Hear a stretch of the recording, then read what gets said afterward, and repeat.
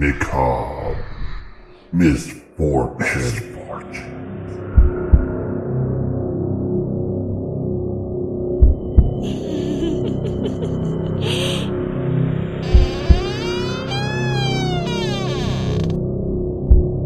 I'm watching you.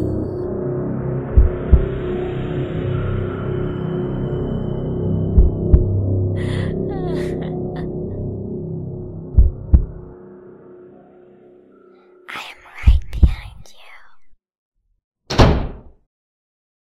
Hey guys, welcome to episode 47 of Macabre Misfortunes. I'm Jerry. And I'm Tracy. So Tracy, we're going to talk about the murder mansion in Louisville, Kentucky. What? Yes. I've actually was going to do this a long time ago. When we first started doing the podcast, and I'm talking about the first year, there was a young lady, I remember she lived over in Elizabeth, Indiana, Mm-hmm. and she sent us a message then and asked if we were ever going to do a story on it. And You mean it's taken us 6 years to do it? yeah. Whoa. Well, I mean, it didn't necessarily fit in with what we do on the show, but now that actually fits in pretty well on here. Even though the place is supposed to be haunted, there wasn't enough haunting stories to really cover it. Does that make sense? Yeah. All right. Now, our buddy, author David Domine, his newest book is a really in-depth look at the main story that we're going to cover involving the house. And it's actually one that's been picked up by a major cable network that starts with an H and ends with an O. Ho. Anyway, that's like the worst kept secret in Louisville. But anyway, that's actually what's going to be coming out. And it's still going to be like a year and a half or something, but it's going to be based completely on this book. This book has gotten all kinds of acclaim, and we're going to have good. David on next month to talk about it. Perfect. He's on one of his many 5,000 trips a year to Mexico, I so know it, dude. he's tied up. So anyway, we're going to discuss the main case that's actually in the book that's raised national attention to this house. But we're also going to discuss some of the other history in the house because that's fascinating as well. All right. The house was originally built in the late 1800s in what is now Old Louisville. It was built by Richard Robinson and is pretty much known as the Robinson House. So in Old that Louisville, makes that's what sense. people call it, the Robinson House. Mm-hmm. It's a 3-story red brick Victorian house with a basement.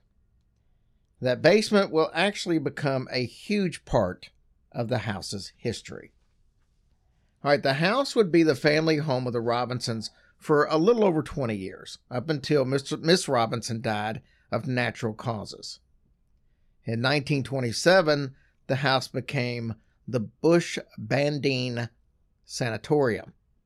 It's a weird name. Dr. Evelyn Bush met Oh. Dr. Bandine, and they decided to go ahead and take in patients with illnesses such as tuberculosis and cancer for long-term care.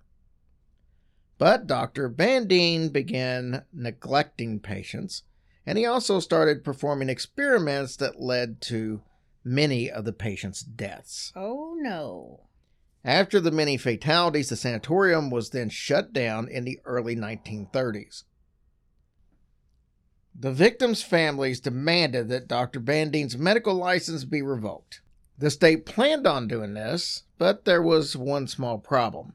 They found out that Dr. Bandine was never a licensed doctor to begin with. Okay, so did Dr. Bush not know all this, or did Dr. Bush know what was going on? I'm guessing that she didn't know. because- that sucks. Yeah. She wasn't really listed in any of the complaints that I saw. That's terrible. In 1961, Pauline Boren bought the property and she turned it into apartments. A few years later, though, a drug addict tenant of hers murdered Pauline for a small amount of money. Brother. So with all these things that's happened in the past,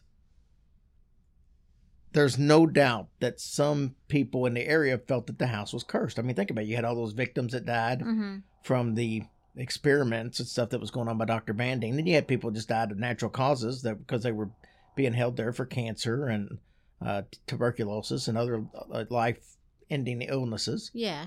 And then you had, I don't know if Miss Robinson, she died of natural causes. I don't know if that happened inside the house or not, but I'm led to believe that it did. Mm-hmm. So, I mean, already up into the 1960s, you've had a murder, and you've had several people die of natural causes, and you've had several people die of experimentation by a doctor. It's a lot to have happen in basically 50 years, 60 years. I'll tell you about the case to put this house on the national map right after this break from a sponsor. But the biggest story involving this house would take place in 2010. That's when Joseph Banas and Jeffrey Munt bought the house from Pauline Bourne's daughter. Okay. They started doing some renovations on the property, and they were going to turn it into a bed and breakfast. So far, so good. Now I'm going to skip forward a bit. We're going to go to June 17, 2010, 9:30 p.m. There was a 911 call made to the Louisville Metro Police Department from inside the mansion. During the time, the TV show First 48 was actually in town filming with the Louisville Metro PD. Not surprising. The call was made by Jeffrey Munt. He called pleading for help, saying that Banas was threatening to kill him. Police and the First 48 cameras show up, and they find Munt in a room, just as he said he was going to be, basically hiding out. They got an immediate surprise, though, because there was a turn of events. They arrested Banas, and the plan was just basically to give the couple some time to cool off. But when they arrest Joseph Banas, he tells police that there's a dead body in the basement. They were not expecting that.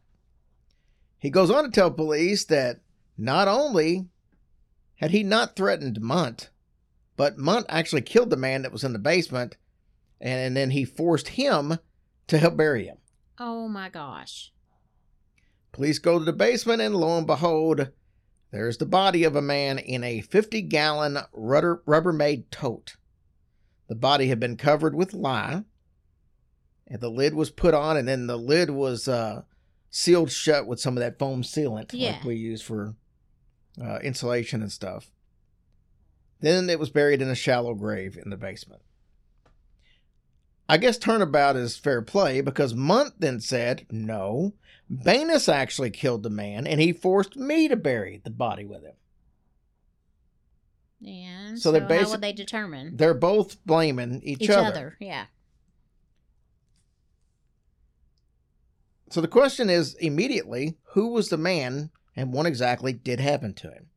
I'll start with what I know for sure. We know that Jeffrey Munt was a top official at Northwestern University in Evanston, Illinois, which is right outside of Chicago. He was leading its technology overhaul. But he also was a meth addict, and he had an appetite for violent sex. Oh, that guy they killed? Yeah, Jeffrey, well, one of the guys that was blaming the other. The guy that made the call to police. Uh-huh. Jeffrey Munt. In 2007, he moved to Louisville after suddenly just leaving Northwestern. Just like, bam. Okay, I'm in charge of all this stuff, but I'm just leaving. Moving. Oh. He moved in with 38-year-old boyfriend, Banas. Okay? Mm-hmm. This was at 1435 4th Street in Louisville. Banas was also into drugs and rough sex. Now we'll bounce back a little bit, 6 months before this 911 call. They invited James Carroll over to party with them. Now, Carroll was a local drag queen, but also a drug dealer, so this was perfect for Banas and Munt. They brought him over, they could get their drugs, and they could party, so to speak. This is where things start to get a little bit cloudy. We know that drugs were done, and we know that the three had some sexual interaction. Mm-hmm. Both parties admitted to this. What happened to result in Carroll's death is sort of unclear. Carroll had been stabbed and shot. His body was then mangled with a sledgehammer, busting his knees and other body parts to make him be able to fit into the tote. Oh, Lord have mercy. Oh, my gosh. Prosecutors charged Banas and Munt with murder, amongst a bunch of other charges. They both agreed that they were involved in a drug-fueled weekend and that they both slept with Carroll. As the investigation went on, new information came out about the men. In the 6 months between the murder and the arrest, the men had created a little side business. Munt used his knowledge of technology to start counterfeiting money. They would get $1 bills, bleach them, and then reprint the cash in higher denominations, thus making dollar bills into $100 bills. In April 2010, they went to Chicago to test out their money, which didn't work out well for them because they gave a bellhop a $100 bill at the hotel, and the hotel immediately called the police because it was evident that the money was fake. So they did not do a very good job. No, they did not. The two were arrested, and they were charged with counterfeiting and drug possession, but they posted bond and was quickly back in Louisville. Banus actually even made a claim that they were working with the CIA, but, that apparently wasn't true. Yeah. Once a liar, always a liar. Right. Chicago authorities never actually got the chance to prosecute because the Louisville prosecutors started prosecuting Carol for Carol's murder, which actually took precedence. And over that, yeah, of obviously. course. Lawyers for both requested separate trials. And attorneys for Munt and Banus and the prosecutor were trying to reach a plea deal right off the bat. I don't know if they just felt like they didn't have enough to be able evidence to convict, but they were trying to work on something. The defense for both men blamed each other. Both claimed that the other was the murderer, and their only crime was being in love and helping bury the body. Well, I don't think it's going to stand up in court. Eventually, Munt was given a deal. Prosecutors agreed to drop the death penalty if he would testify against Banus. I said arrested. I should have. That's wrong. Munt would eventually only be convicted of the lesser charges, and he spent 8 years in jail. One of the things that really helped him out, though, was a video that surfaced. That video showed Banus holding Munt hostage and forcing him to read a script where he confessed to the murder. Ooh, snap. So what'd he get out of the deal? Banus was convicted of every count, and he was sentenced to 25 years to life in prison. Now, that's kind of the story out there. Like I said, the place is supposed to be haunted, and it's not surprising. Mm-hmm. And we'll have David, when he comes on, talk about the hauntings and stuff on there. So did they reduce the other guy's sentence? No? Okay. No. Well, the other guy only got out with 8 years, but You're that's right. partly why, because that video came out. Now, I like to give you those strange facts about the case. Mm-hmm.